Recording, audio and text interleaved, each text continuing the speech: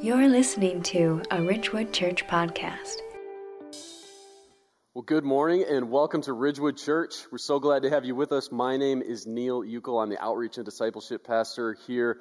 So glad that you've joined us for worship today. I want to welcome those of you joining us online as well. We're so glad to have you with us wherever you are this morning.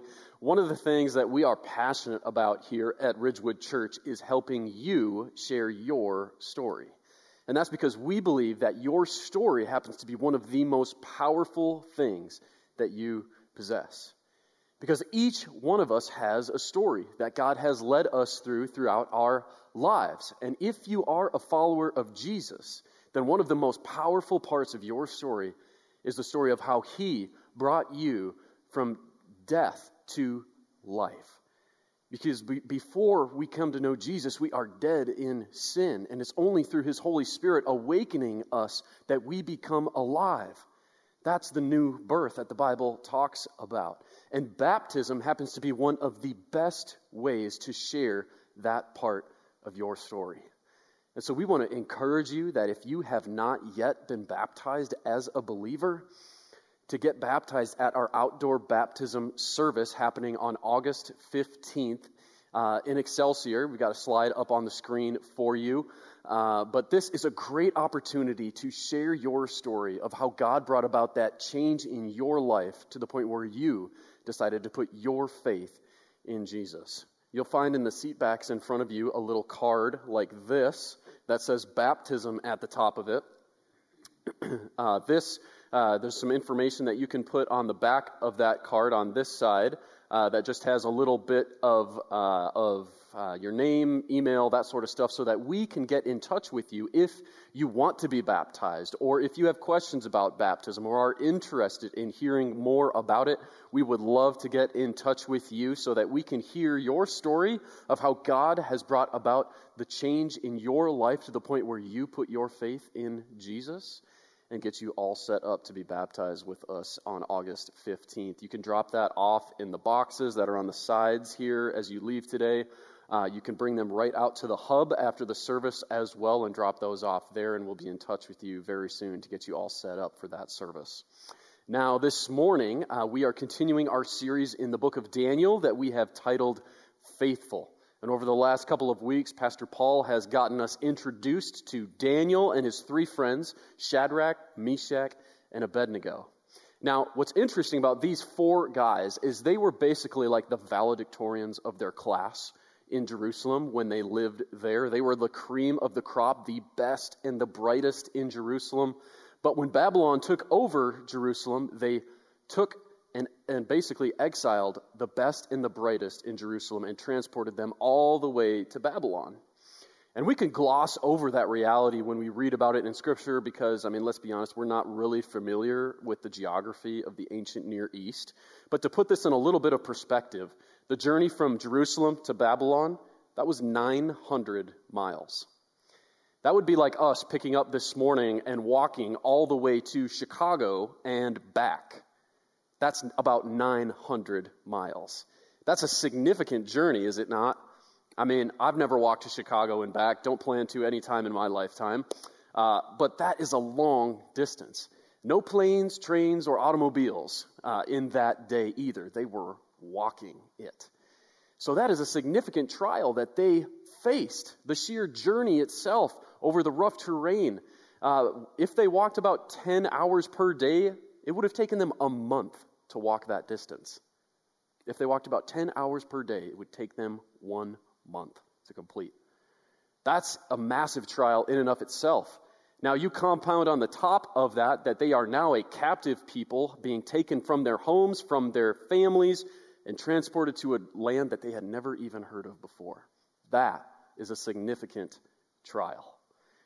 And just like that, we all have trials that we go through in our lives of various kinds that cause us to ask certain questions, that cause us to ask God certain questions. And it's a real test of faith when we go through those trials. And what I hope to do today is we're going to give you 4 ways that God uses trials in our lives for our good and for His greater purpose. And we're going to do that in Daniel chapter 3. We're going to pick up right where we left off last week. In verse 8, I'll be reading from the English Standard Version this morning, so if you are on a Bible app, you can go to the ESV. If you're reading from the Bibles in the pews in front of you, it's on page 739. Daniel verse 8 says, "Therefore, at that time, certain Chaldeans came forward and maliciously accused the Jews." Now, a couple things to keep in mind. As Pastor Paul shared just last week, Nebuchadnezzar has just constructed this 90-foot tall statue of himself of pure gold and said, "You must bow down and worship whenever you hear the sound of all these musical instruments." So what Nebuchadnezzar has done is he has brought the religion of Babylon in direct conflict with the religion of the Jewish people, with the religion of the God of the Bible. So he is contradicting how the God of the Bible says we should worship.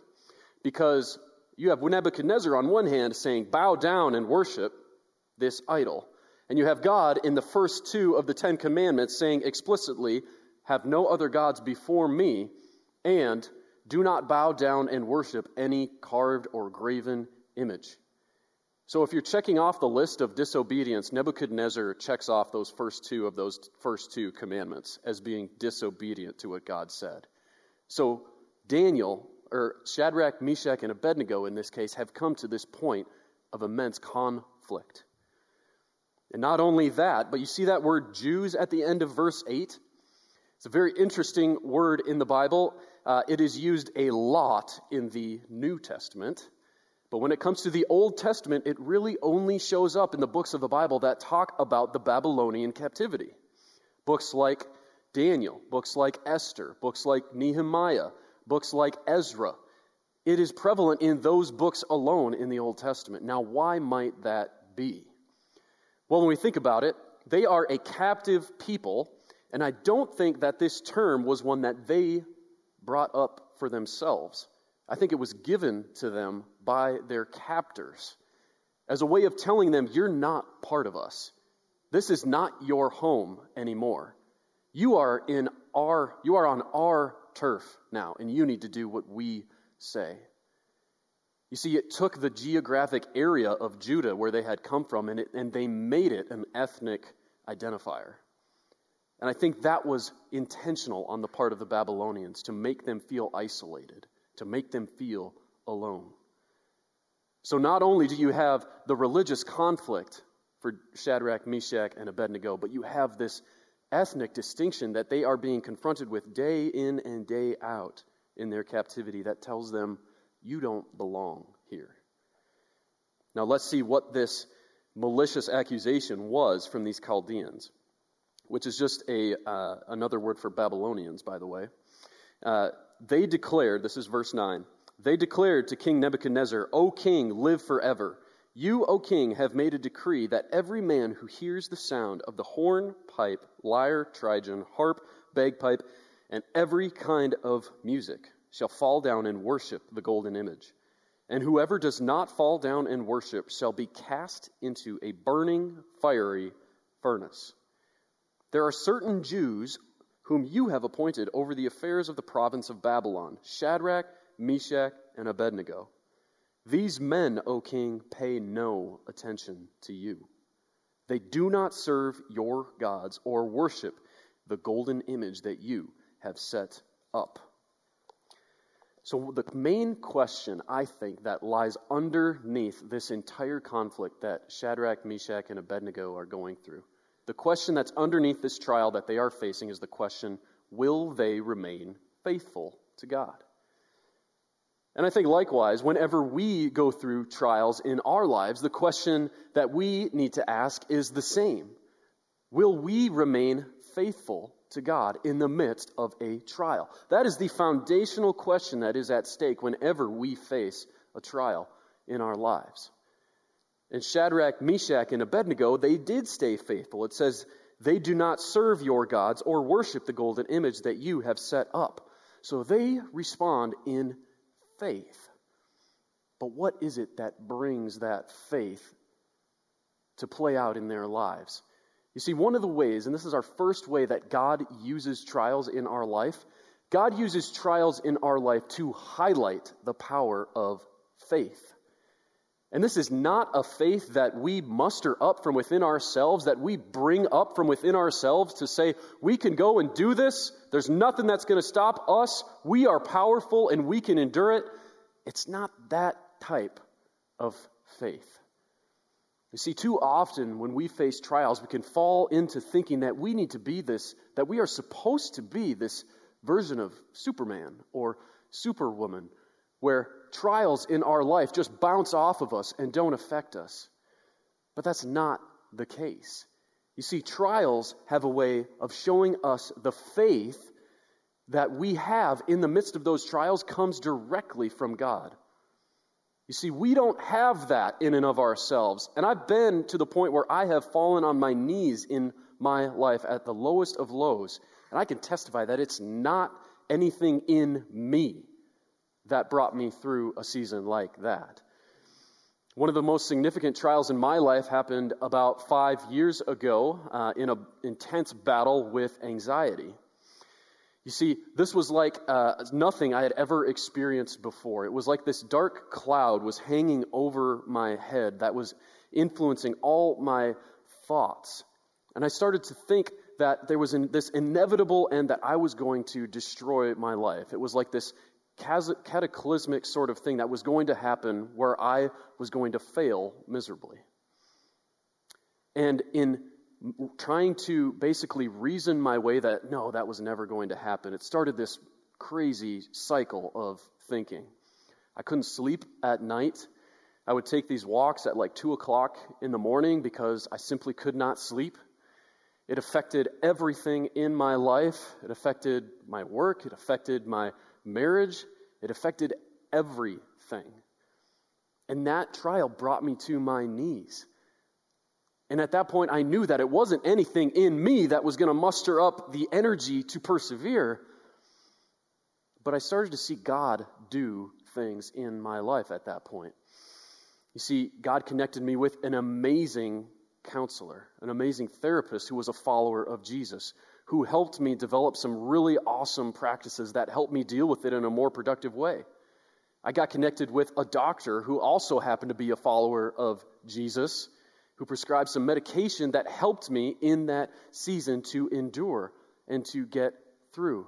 See, God brought these people that I had never known before that also happened to be followers of Jesus into my life for that season.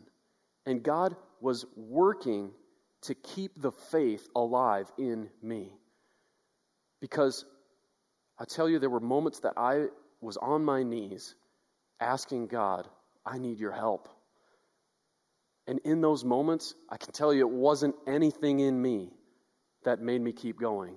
But it was the faith that God had put in me, that protected, that preserved me in that season. To the point where I was able to endure. And it's not like I never have hard days anymore or anything like that, but God has given me, through these people He put into my life, God has given me the ability to endure and equipped me with more skills than I had back then to deal with anxiety when it does come. Because it's not the strength that we muster up that gets us through these trials, but it is the abiding faith that God puts in us that causes us to endure.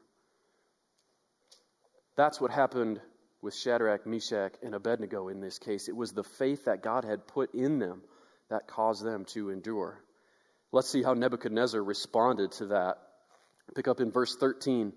Then Nebuchadnezzar, in a furious rage, commanded that Shadrach, Meshach, and Abednego be brought. So they brought these men before the king. Nebuchadnezzar answered and said to them, Is it true, O Shadrach, Meshach, and Abednego, that you do not serve my gods or worship the golden image that I have set up?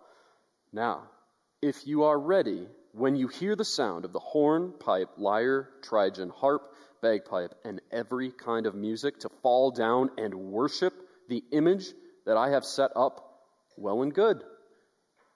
But if you do not worship, you will immediately be cast into a burning, fiery furnace. And who is the God who will deliver you out of my hands. You see, just when you thought the conflict couldn't get any more tense, they are brought into the very courtroom, into the very presence of the most powerful man in the world at that time, who could snap his fingers and sentence them to certain death.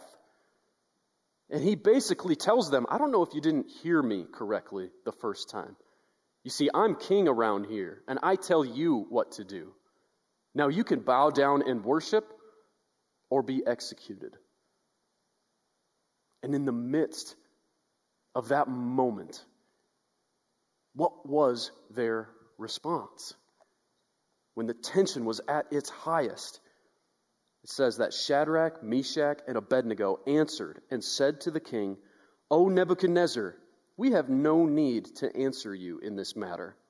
If this be so, our God, whom we serve, is able to deliver us from the burning fiery furnace, and he will deliver us out of your hand, O king.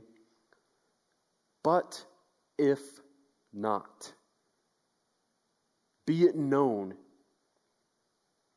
to you, O king, that we will not serve your gods or worship the golden image that you have set up.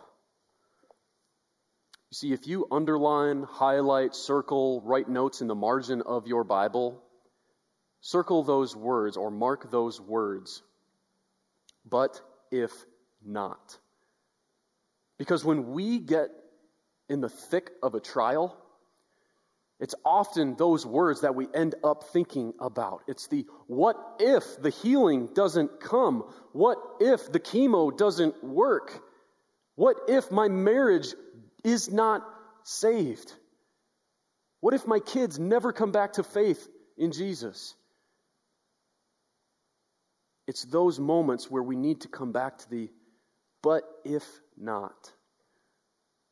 You see, it's not that Shadrach, Meshach, and Abednego didn't think God could deliver them. They say that. God is able to deliver them. And they have faith that he will. But if not, they will remain faithful. And that's where the underlying question that we come back to, will we remain faithful in the midst of trials? You see, in the second way that God uses trials in our lives is that God uses trials to deepen our contentment in him. Because it's often in the midst of a trial where things that we have put our hope in, that we have put our trust in, are being removed. They're going away in some way, shape, or form, and we are left with where will we find our contentment? And God is the place where our contentment needs to be. And that is one of the ways that God will use trials in our lives. He did that for Shadrach, Meshach, and Abednego. Can you imagine? Essentially, the situation calls for a choice. Do they have their contentment in their own lives, in their circumstances, in their position in the kingdom? Or do they have their contentment in God himself? And their answer is that they have contentment in God alone. How does Nebuchadnezzar respond? He says, Then Nebuchadnezzar was filled with fury, and the expression of his face was changed against Shadrach, Meshach, and Abednego. He ordered the furnace heated 7 times more than it was usually heated.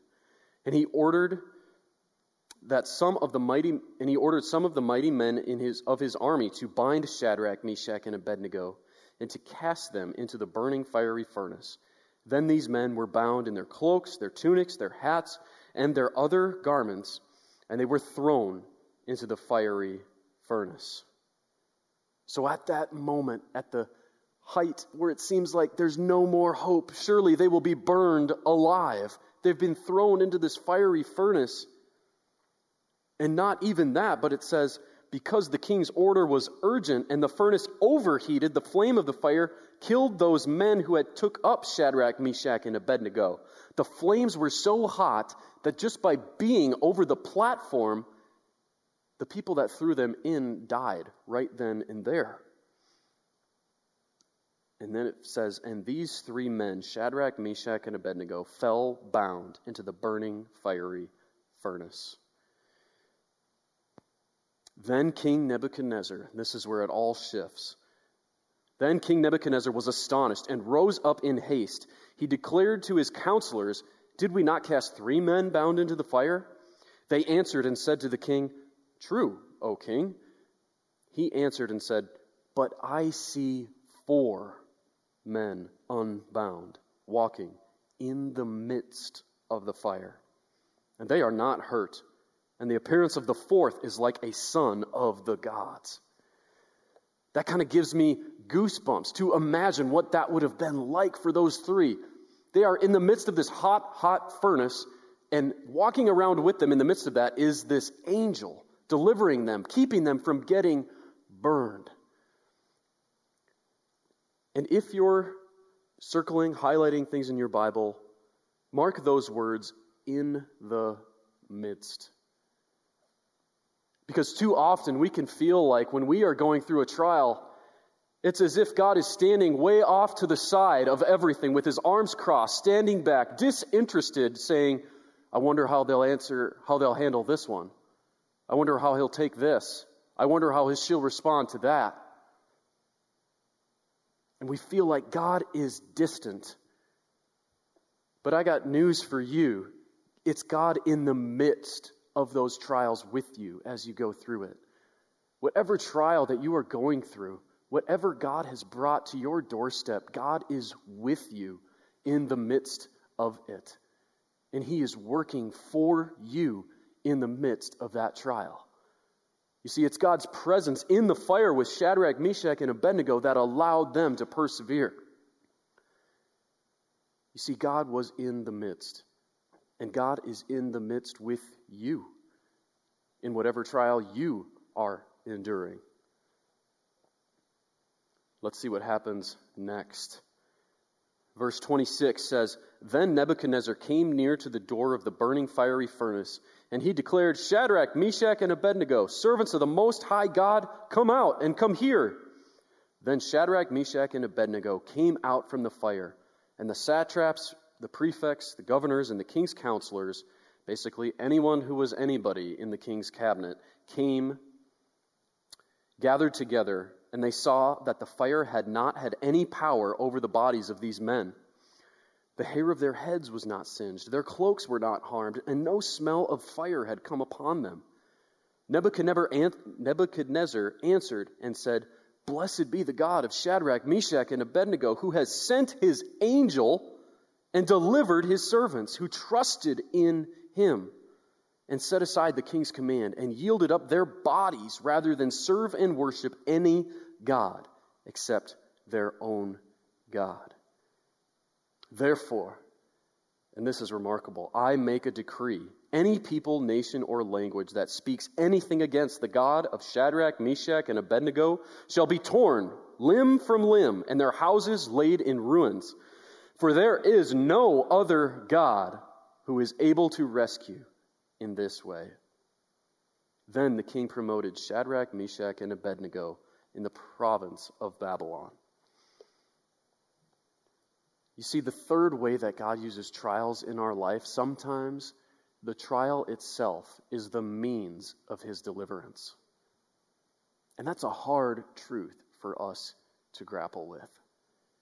Because so often when we are on our knees in the midst of a trial and we go to God and we ask God, we want him to remove the trial altogether. We want him to take away the pain. We want him to take away the uncertainty of the situation that we are in. But sometimes it's the trial itself that is the means of the deliverance. And here in this story, Shadrach, Meshach, and Abednego were promoted because of this trial they went through. And maybe God's plan for deliverance in your trial is not a promotion. But what if God is working in and through a trial in your life? What if he has worked in the past in a trial in your life to grow you from one degree of faith to the next? You see, it's only in the context of trials sometimes that God can do the work in us that he needs to do to move us from one degree of faith in him to the next. That's how God works in our life. And let me tell you, it's not often the deliverance that we want in a trial, but it's true. And I've seen it time and time again in people who have gone through very hard things, that this is how God has produced in them this faith, this enduring faith that will last through anything that life brings their way. And sometimes they have the most contentment in God of anyone because they have seen him work in the midst of fire in their lives. That is the deliverance that God has that can only come through trial. That's the promise that God has for us when we endure trials. He is growing us. He is molding us, shaping us from one degree of usefulness in his kingdom to the next. You think about a flywheel in a massive engine. You have smaller flywheels in your vehicles, in your engines, in your cars, but there are massive flywheels in this world that exist in power plants that spin giant belts on things like ski lifts. There are massive metal structures like flywheels in this world. And how does something like that get formed? How is metal forged? It's forged in fire. It's forged in intense heat and intense pressure that transforms steel from one shape into another so that it can be useful for something. And it's kind of like that, how God shapes and molds us in the midst of heat and pressure in trials. That's how he shapes us and molds us in the midst of trials. And we're going to finish up here with the first 3 verses of chapter 4, which is King Nebuchadnezzar's actual decree to the province of Babylon as a result of what he has seen. It says, King Nebuchadnezzar, to all peoples, nations, and languages that dwell in all the earth, peace be multiplied to you. It has seemed good to me to show the signs and wonders that the Most High God has done for me. How great are his signs, how mighty his wonders. His kingdom is an everlasting kingdom, and his dominion endures from generation to generation. And this is all from a guy that does not love God. But he cannot deny the reality of what he has seen. You see, the fourth way that God uses trials in our life is that sometimes God uses trials as part of his greater plan of redemption. You see, when Shadrach, Meshach, and Abednego were being thrown into the fiery furnace, they didn't know the outcome like we know when we read the story. They didn't know what was going to come of it. They had to trust God in the middle of it. But through their trial, it's not just God's work in them that comes to pass, but it is God's plan of redemption for his entire people. The Jewish people obtained faith from rulers time and time again through these miraculous instances of deliverance in books like Esther, Ezra, Nehemiah. It happens over and over again in this context of exile. See, God uses those things as part of his grander plan of redemption. In God's mind, in God's plan, in God's actions, all things work together for good, for those who love God and are called according to his purpose. While yes, there is work that God does in and through us to bring us from one degree of faith to the next, it doesn't stop at just us. And for the trial that you have gone through, the trial that you are in right now, God will use it in his greater plan of redemption, no matter what it is. Because God is building in you a story of his deliverance. God is building in you a story of his abiding faith and power to keep you from stumbling in the midst of your trial. And I've seen it time and time again. When we start to share those stories with people, people start to wonder what is different about us. What is different about the way that we endure suffering, the way that we mourn loss? Because we do not mourn as people that have no hope, but we mourn as a people with a great hope that will endure forever and ever. So when you go through trials, don't think that God doesn't have a purpose or a plan for it. It might not remove the pain of that season. It might not remove the difficulty that you're going through, but He has a purpose and He has a greater plan because He's done it time and time again. He's faithful. He's true to His word. He will never leave you or forsake you. And as we come to a close this morning, I want to ask you to think about a trial that you've gone through in the past or a trial that you're going through right now. What is a perspective that you can have that will allow God to continue to mold you and shape you in the midst of it? Let's pray. Lord, we come before you this morning. We love you. We thank you that you have sent your Son to die for us on the cross, that you have made a way for us to come into relationship with you, Lord, and that you now work all things together for our good and for your glory and your greater purposes, Father. And we know that it's in our relationship with you, God, that we see this truth come to fruition in our lives, Lord. And if you're here today and you do not have a relationship with Jesus, if you have not put your faith in Him, and you feel God stirring in your heart today to make that decision, to take that step forward in faith and invite God into your heart to say, I need you, then pray this along with me. We just say that, God, I'm sorry that I have sinned and fallen away from you, Lord. I'm sorry that I have turned from you. And Lord, I set aside that sin in my life. I turn away from it and I run to you, Lord. I thank you that because of Jesus' death on the cross and His resurrection, I can know you in a loving relationship with you, God. And I need that. I want that. I deeply desire that in my heart and life. So would you come in to my heart, make your home in me, and help me to live for you. We pray this in Jesus' name, amen.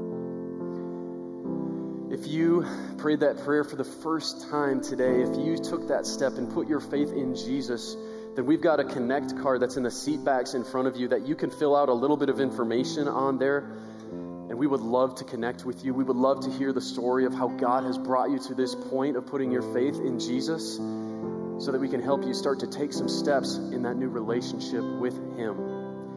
You can fill that card out and walk it back to the hub right outside these center doors here after the service today. We would love to meet you and hear from you and get to know you a little bit. Let's stand in worship as we respond this morning. Thank you for joining us on the Ridgewood Church podcast. For more faith-based resources or information about Ridgewood Church, visit us at myrwc.org.